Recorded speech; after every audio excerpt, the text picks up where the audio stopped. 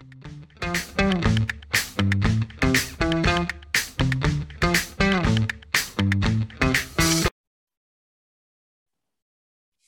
everyone, and welcome to the Roadmap from Auto Finance News. Since 1996, the nation's leading newsletter on automotive lending and leasing. It is Monday, July 25th, and I'm Amanda Harris, joined by Riley Wolfbauer. This is our weekly wrap on what happened in auto finance for the week ended July 22nd, 2022. In general economic news, Federal Reserve Chair Jerome Powell is expected to slow down interest rate increases following 2 straight 75 basis point hikes. The Federal Open Market Committee is expected to raise rates by 0.5 percentage point in September before shifting to quarter-point hikes later this year. The projected increases are set to raise the central bank's policy target to 3.5% by the end of 2022, which is still the highest level since early 2008. In automotive, Tesla reported a drop in leasing revenue in the second quarter on the heels of the manufacturer's decision to end lease buyouts in April. Tesla's leasing revenue locked in at $588 million, a decrease of 12% sequentially, but up 77% year over year. Ford Motor Company, as of June 15th, also no longer allows consumers who leased an electric vehicle to purchase the vehicle when the lease ends. In auto finance, second quarter earnings continued last week, and they pointed to some mixed results. So for example, while Truist and Huntington's auto outstandings climbed 2.6% and 3.4% year over year to $27.4 billion and $13.6 billion respectively, other lenders' auto books declined in the quarter, with some banks actually intentionally pulling back on auto due to market conditions. For example, Capital One's originations clocked in at $10.3 billion, a decrease of 11.8% sequentially and 20.3% year over year.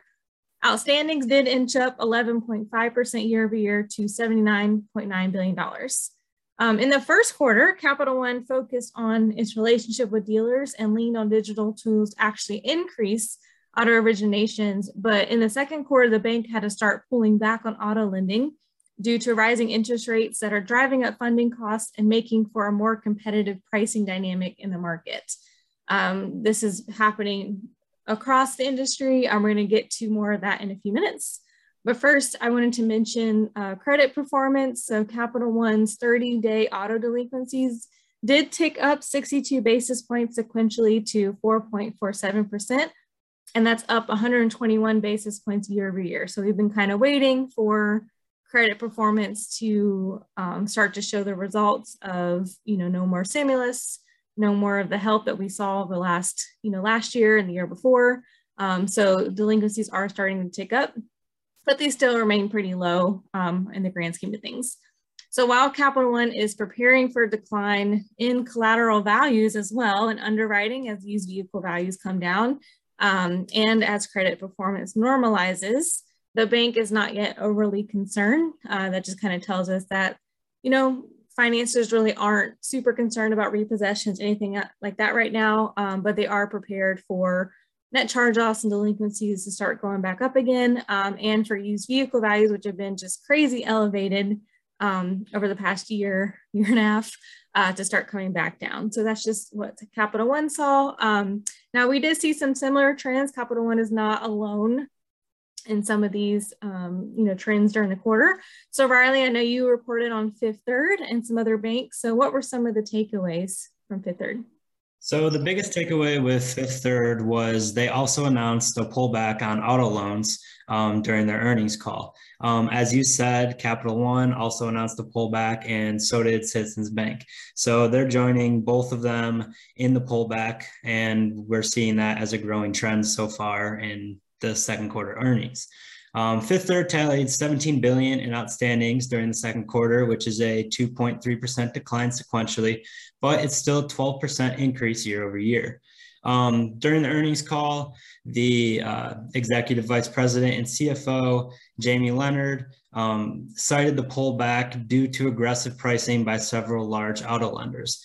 And the spreads were too little for them to continue pursuing auto loans as aggressively as they have been.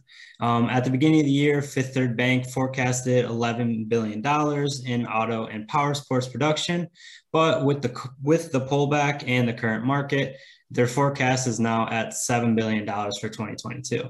That $7 billion is still a double-digit increase from last year, but as I said, it's still a large dip from what they originally forecasted at the beginning of the year. Great. Yeah, it'll be interesting to see how the rest of the quarter, plays out. We know banks have pulled back just because they can't, maybe can't compete as much with some of the interest rate increases, some of the cost of funds to get capital. Obviously, like you mentioned, the spreads becoming thinner. Definitely a lot of metrics playing out. And it's not surprising that we're seeing that play out across banks. Typically, when one has to pull back due to something like that, they're all going to have to do the same thing. So that's not surprising. Upcoming this week, we do have Ford credit earnings, Harley-Davidson Financial Services, and multiple retailers. So Group 1, Sonic Automotive, and Penske Automotive are all set to report second quarter earnings this week.